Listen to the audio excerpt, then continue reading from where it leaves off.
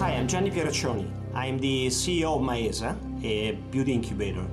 What I love about beauty is the fact that the consumers are never satisfied. Companies are always in search of the new novelty, and consumers are absorbing these new novelties all the time. This dynamism makes it so fascinating.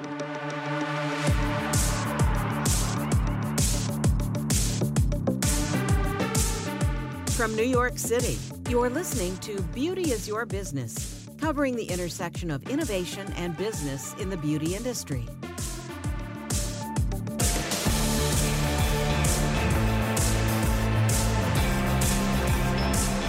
Welcome to Beauty is Your Business. I'm Denise Dante, and I am here with my business partner at Buzz Beauty and my co-host for today, Jessica Quick.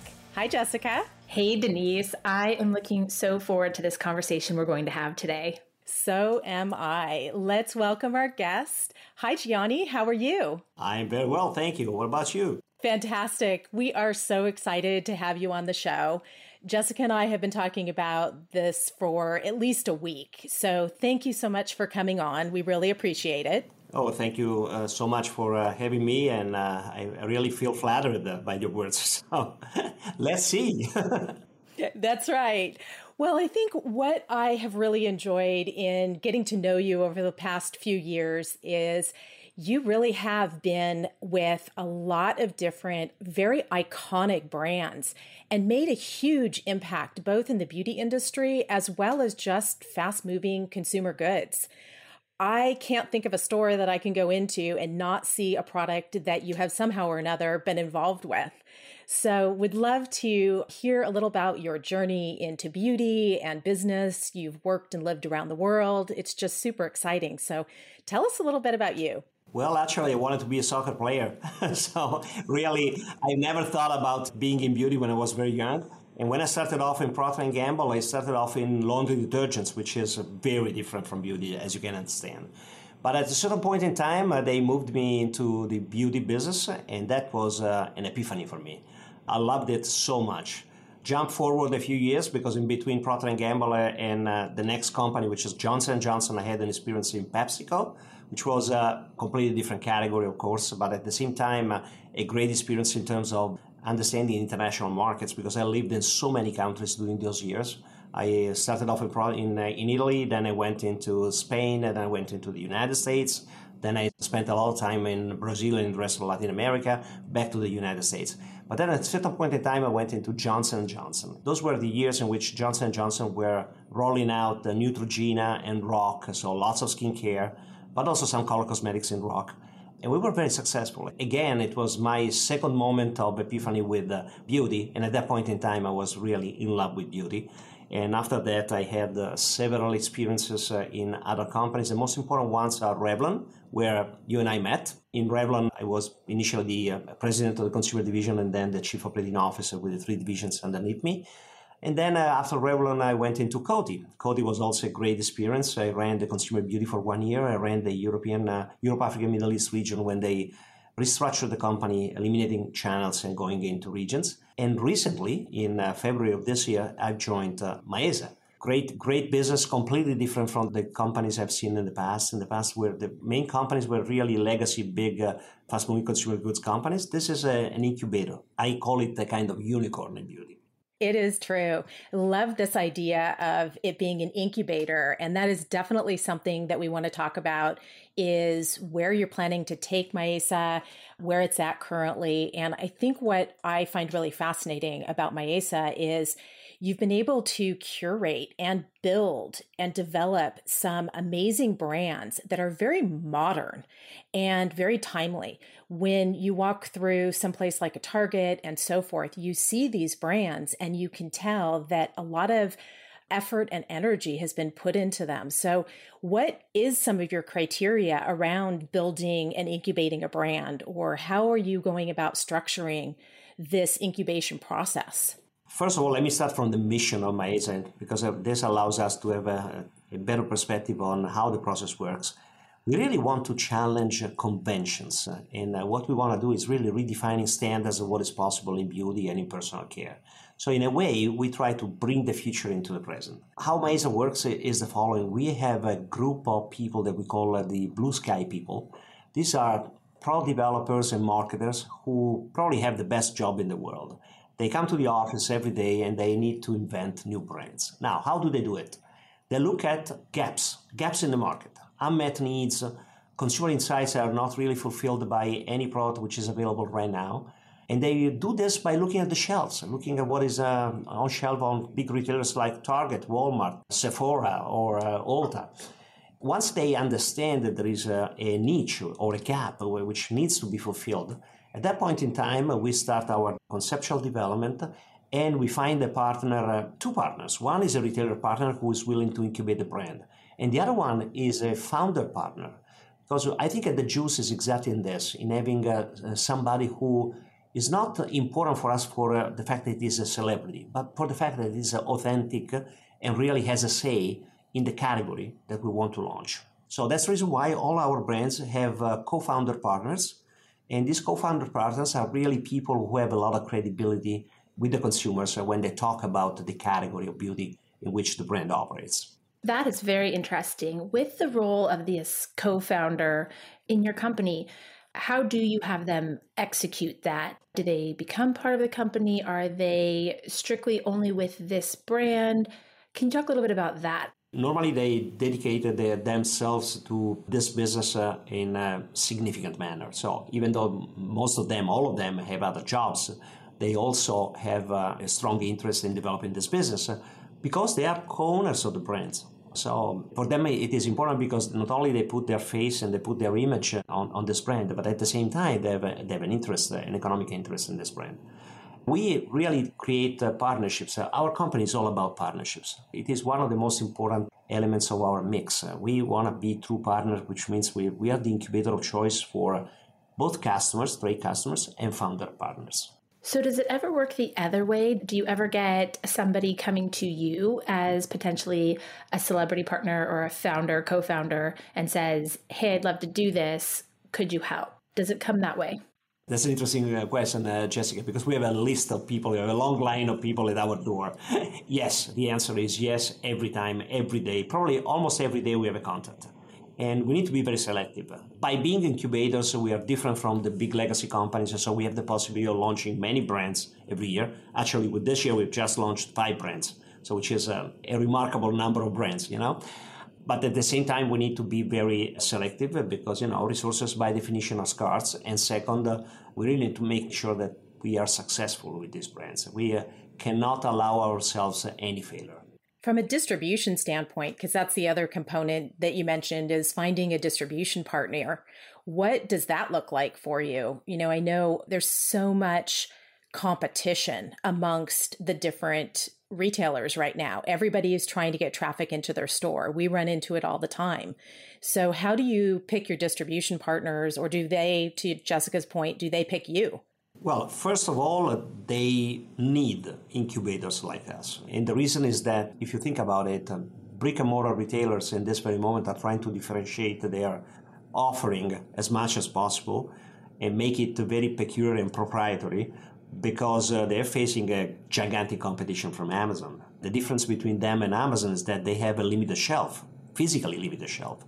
Amazon, a shelf which is not limited. There is no physical limitation that can carry every possible product on earth. So they need to have something which is peculiar for them, and they need to, as you said, they need to traffic. So there is a strong interest in new brands. And in fact, you see that every day there are new brands popping up on the shelves, and not necessarily they come from incubating companies like us. Sometimes they come even from legacy big companies, very seldom, I would say. Most of the time they come from indie brands or startups. The difference between us and the startups and the indie brands is that we have a structure. We are not small. We are a company of medium size. We have a structure, we have processes, systems, we have a supply chain, and we have all the elements that differentiate us from the indie brands. And in a way, we have the best of the legacy companies and the best of the indie brands. How do we select the partner? Well, we select the partner according to where we find the gap. because every retailer has gaps in its own offering, its own shelf. So we look at the shelves, and if we find a gap in one retailer, we go with that retailer. Of course, not all retailers are made equal, and some of them have much more impact in terms of image and critical mass in the marketplace than others. But eventually, we're open to work with everybody. And it's interesting. So when we talk about legacy versus incubating versus indie beauty, speed plays a role in this, and trend and what's in market. And we know that legacy can lag. And that seems like an area that you are able to pick up and have the benefits of both. It sounds like you can be fast, efficient, as well as have the power and the processes. So is speed something that you focus on as well, being quick to market? We do, and big time. And you're totally right. There is a paroxystic quest for novelty in this marketplace right now. The sooner you get to the market, the more possibilities you have to make an impact and to find space on the shelves, okay? So, and also there is really a thirst that needs to be quenched, not only by the consumers, but also by the trade customers. They really want to have these novelties, and they want them now. We have an advantage because we're small, so internally our decision-making process is really very fast. Our approval process is very fast. We are small as compared to the big legacy companies, of course. At the same time, we don't take shortcuts, but I mean, we are a company which has been built by entrepreneurs. So it's really the entrepreneurial spirit is part of our decision-making process. So we are very fast. Even if we take risks, we know that given the size of our business, which is not the huge size of the big L'Oreals, Estée Lauder, these kind of companies, we have the possibility of making mistakes. So if we make mistakes, the consequence from an economic standpoint is not really gigantic. At the same time, we don't want to do failures, we don't want to make mistakes. So we're very attentive to this, but we know that we can take some risk more than anybody else. So at Buzz, we tend to get quite a few founders that come to us with great product ideas or things that they're absolutely in love with. So curious, Gianni, with all of your experience, what is your process that you look at to decide that's definitely either a segment or a product that I'm interested in pursuing? Do you have a process or kind of a decision tree that you go through? Yes, of course. We want to go after the most important trends of the market, of course. Now, it is clear that hair care has been a major development in recent years. It is clear that body care, particularly after COVID, has been growing very fast. Skin care goes without saying. It's really very much of a focus. Fragrances are coming back. There are new categories like wellness, which are popping up right now at the horizon. Men's grooming is going well. So there are lots of categories that are categories of focus. Of course, there are so many other categories that get a lower priority. Normally, the way we do this, we scorecard these categories in terms of how the categories are developing in the marketplace, but also in terms of how many gaps there are in these categories in terms of unmet needs. What is our know-how as a company? What are our capabilities in terms of marketing in a specific category instead of another? The final decision has to do with our capability of offering something which is really unique, different. Let me give you some examples. We recently launched into one of the most important retailers. I don't want to mention them because consumers know where this product is. We launched a brand which is called the Mix Bar. It is the first experience of a fragrance which is made up by a combination of different scents that you can layer one on the other to create your own customized fragrance. In mass market, nobody has ever launched this. So we have been very successful in doing this. So we try to find unique angles. If we have the unique angle, we press a button and we go ahead. Super fascinating. Love the idea of a scorecard in particular, where you can kind of rate and rank and score this product or this concept or this idea and really put it through a filter. We love that idea a lot. I also love that it's not necessarily the same weight to each part of the scorecard. So it sounds like, Gianni, you're saying that uniqueness plays such a big part. So that is going to have a bigger weight on the scorecard than maybe a different part of it. So that's a really interesting takeaway for me. It is very correct what you're pointing out, Jessica. It's really the uniqueness, the unique selling proposition eventually is always the thing that matters the most. And what about this idea of accessible beauty and making beauty more accessible to wider groups of people, whether it's demographical or geographical? We've certainly seen places like the Midwest geographically, or just bringing beauty closer to the consumer. How is Maesa approaching that? We are looking at the market in a way which is, in my view, really holistic. We look at every single segment and we do a lot of analysis of this. We have been able recently to launch a line of skincare into Dollar General at a very great value for the consumer, because we are offering products, skincare products are very effective in terms of benefit delivery, fantastic in terms of cosmeticity, at a price which is lower than $5. And that's a great example of something that probably many companies would believe it's almost impossible. The vast majority of our business in this very moment is hair care. In hair care, we are really segmenting the market in every possible way, offering brands and products to elder consumers, to younger consumers, to wealthier consumers, to less wealthy consumers, and also taking into consideration ethnicity. Right now, we have a very strong brand which is called TPH, Taraji P. Henson, which caters to Afro-Americans, but in general, not only to Afro-Americans, but to the general brown America. And that's another element that differentiates our portfolio versus some other companies. Your portfolio is extensive but focused, which is a fantastic place to be in. The idea of this accessible beauty and skincare for $5 is an amazing concept. It's fantastic. It really brings great, healthy product to such a large market that up until now, it sounds like has really been underserved. So it really does drive home your point of serving underserved markets. So congratulations on that. That's amazing. Thank you, Denise. Actually, I need to pass the congratulations to my team. I have a team which is a really very strong team. When I joined Maesa, I was coming from great companies, big companies. I was a little bit skeptical because at that point in time, I was afraid that we didn't have enough talent in a company of the size of Maesa. Well, I have to say that every single person that works in this company, my associates, are all very talented. Even more talented than on average all the people I've worked with in the past in other companies. On average, I would say, because always you find talent everywhere. I love that, Gianni. I love your care for your team.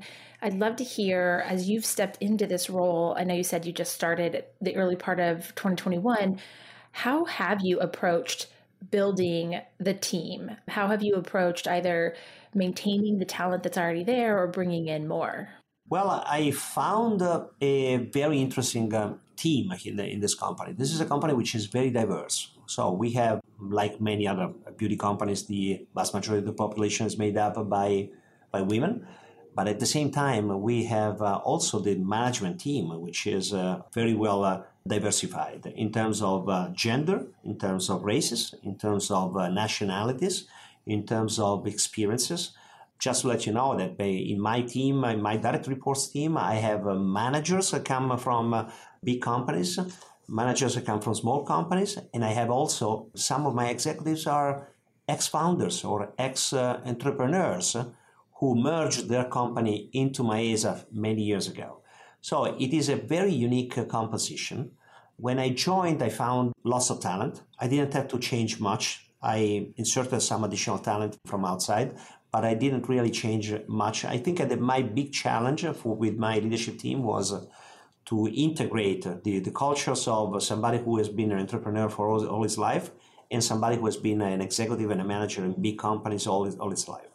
So this integration has been the challenge, and now I think we've achieved a great level of integration, a great level of teamwork and team spirit. And we've done this applying the methodology of high-performance teaming, which is really something that's become a real epiphany for the team. No, and it sounds like you've really spent the last few months integrating the team into the business more and more, developing your structure and really doubling down on having a high-performing team.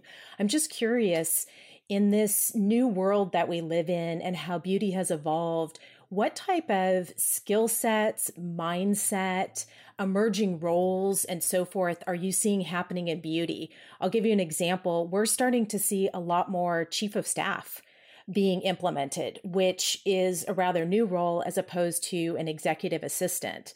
And just the mindset and skill set required now to compete in this beauty environment. Would love to know, kind of from your point of view, how you feel about that. I feel good because, and I agree that there's been a change in the skill set which is needed now to be an effective executive in beauty. There's been a dramatic change in the market, and so many changes. First of all, this is a market which has become even more dynamic than in the past because all the entry barriers have gone down. So everybody can come up with a new product, with a new brand, with some kind of novelty.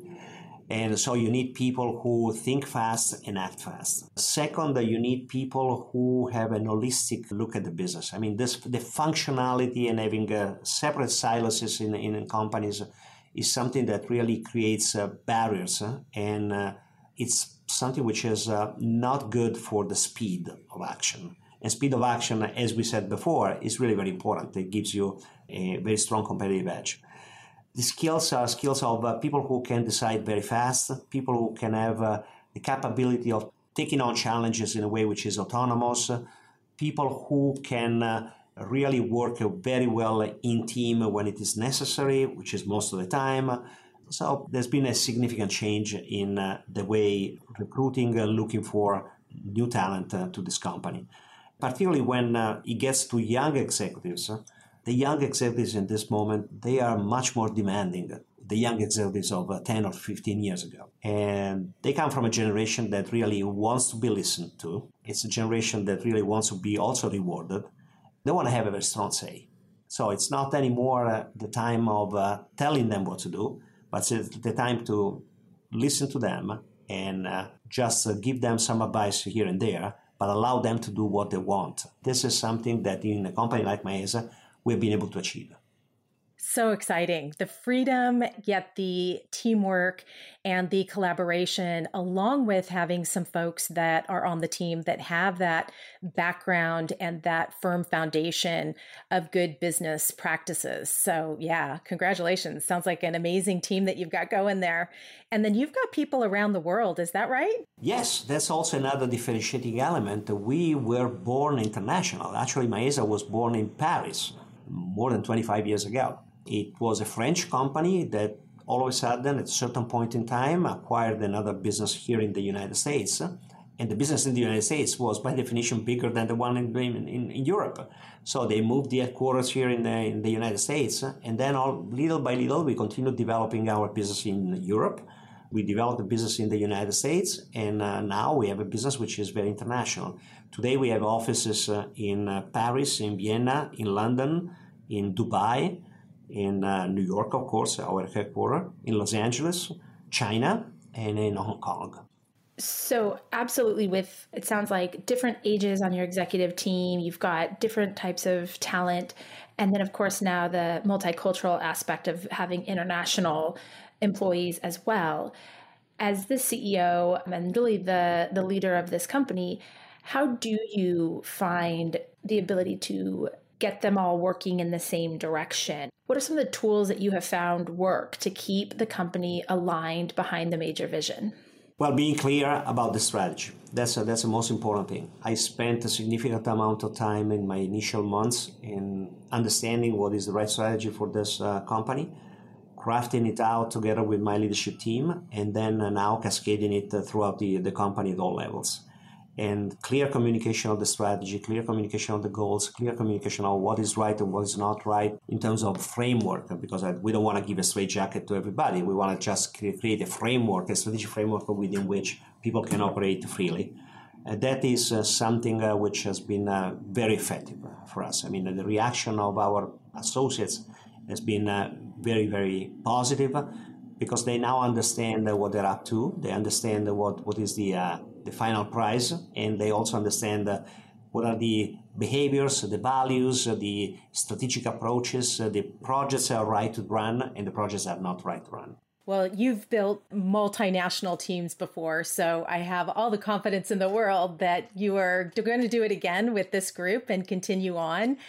I would like to pivot a little bit and talk about this idea of sustainability and where Mayesa stands on this piece of sustainability, the waste that beauty is producing. And I know that you've done some packaging things and so forth, but where are you headed from that point of view? Well, it is a very important element of our mix and of our strategy. In strategic terms, we like to say that every day we make proactive choices in our journey to environmental neutrality and consumer wellness. That's a kind of label that we have very much in front of us. I want to substantiate this statement. This is a company which has 97% of our products are clean according to the strictest definition of clean. Okay? All vegan, all cruelty-free. 100% of our packages are either recycled or recyclable. And we are embarking right now in a journey that aims at becoming completely carbon neutral by the next 4 years. This is something that is very important. It's a big challenge because, becoming carbon neutral entails significant investments and decisions that are sometimes very tough to make. Recently, we have launched this year a brand which is something I'm very, very proud of on behalf of the team of Mayesa that has developed it. And the brand is called Hey Humans. Hey Humans is a call to action. Actually, it's Hey Humans, we have a problem with plastic. So this is a brand which is 99% plastic free. It's a personal care brand. It's made up of several categories, from deodorants to body washes, to body lotions, to toothpastes. The packages are all plastic-free, but besides being a plastic-free brand, it's a brand which has great products inside. So it's not just a packaging game. And we are very proud of it. Now, we said 99%. Unfortunately, we cannot say 100% just because the toothpaste has the cap, which is made up of trash plastic that we take from the ocean. Really, 100% trash plastic taken from the ocean, but it's plastic. So we cannot say 100% plastic free. The good thing is that I remember there was an announcement by one of the big players in personal care in the world a few years ago. They said that by 2025, they would have their first brand 100% plastic free. Well, Little Mayesa has been able to launch a 99% plastic free in March this year. That's fantastic. I love this conversation with sustainability. And I know it's something that as we are in this industry, we continue to have conversations around. So with the Hey Humans line, are there additional pieces that you're looking at to continue the sustainability, or is it really only focuses plastic right now? Or are there definite additional pieces to add to it? There are definitely additional things we should think of, and we are thinking of. There are several trends that are popping up here and there in the world. In Europe, for instance, the water-free beauty is becoming a very significant segment. So we are looking at that. We're looking at many other possibilities. I think that as a company, we know that this is the right thing to do. So now we have a brand which is totally focused on sustainability, but also the other brands that are not 100% focused on sustainability and focused on other things, they have a very strong element of sustainability in their mix. We launched a brand called Anomaly. Anomaly is a brand that we've launched together with Priyanka Chopra. Priyanka Chopra is the Indian actress who was Miss Universe a few years ago. Now, why are we interested in Priyanka? Just for her followers? No, we are interested in Priyanka because Priyanka has a say when it gets to non-conventional hair. So this is a brand for non-conventional hair. It's great in terms of formulations. But the good thing is that packaging is really 100% made of trash plastic from landfill. It is probably the only brand of hair care shampoos or conditioners that has a bottle that you can squeeze at the end. When you finish it, you can squeeze it like a plastic bottle of a very famous brand of mineral water in the United States that I don't want to mention. And I love that this comes back full circle, Gianni, to what you talked about and how important that co-founder that you find is. Because in Priyanka, for instance, it's the fact that she also has a deep care and love for this part of beauty. And so it has to be in alignment with the co-founder, their beliefs, and what they do every day with the product line that's being developed? We don't develop anything without a profound agreement with our co-founders. There is no product whatsoever which is not developed in details by working together with the co-founders, by finding the approval of the co-founders, and the co-founders try these products, and either they love these products or they don't go to the marketplace. That is a great position and a fantastic stake in the ground, because then you've got something to really leverage. It's not just them putting a name on it, but they're putting passion and who they are behind it. That is what authenticity is. That's fantastic. As we wrap this up, it's been a pleasure talking to you, but we do want to know a couple last things.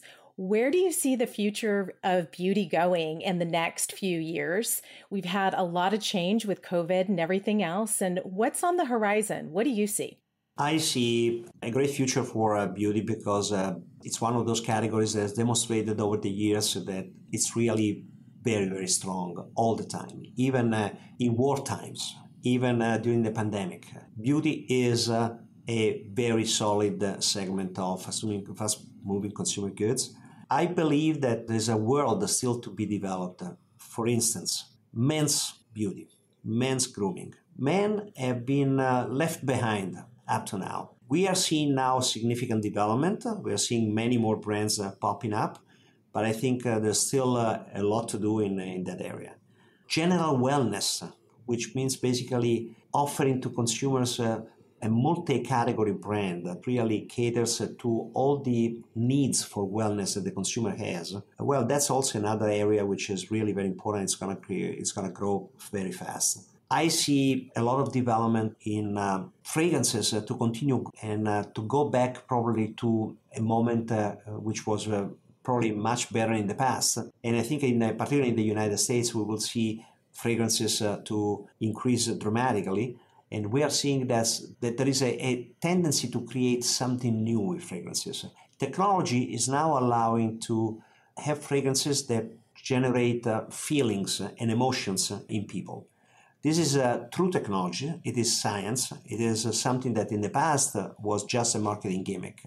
Now it's becoming a reality. So there are some very exciting developments, and I'm so happy that I am in this market. Well, I think it's fantastic, some of these recommendations and ideas that you've put forth, and where you're planning on taking Mayesa is going to have a profound effect on our business, on our industry, and so forth. So we would love to thank you for being part of Beauty is Your Business and telling us a little bit about Mayesa and yourself, and it's so exciting. And for one, I never knew you wanted to be a soccer player, and I thought I knew quite a bit. So that sounds fantastic. That's a fun thing to learn about you. Well, thank you very much. By the way, I was a very good soccer player, as a matter of fact. I almost became professional.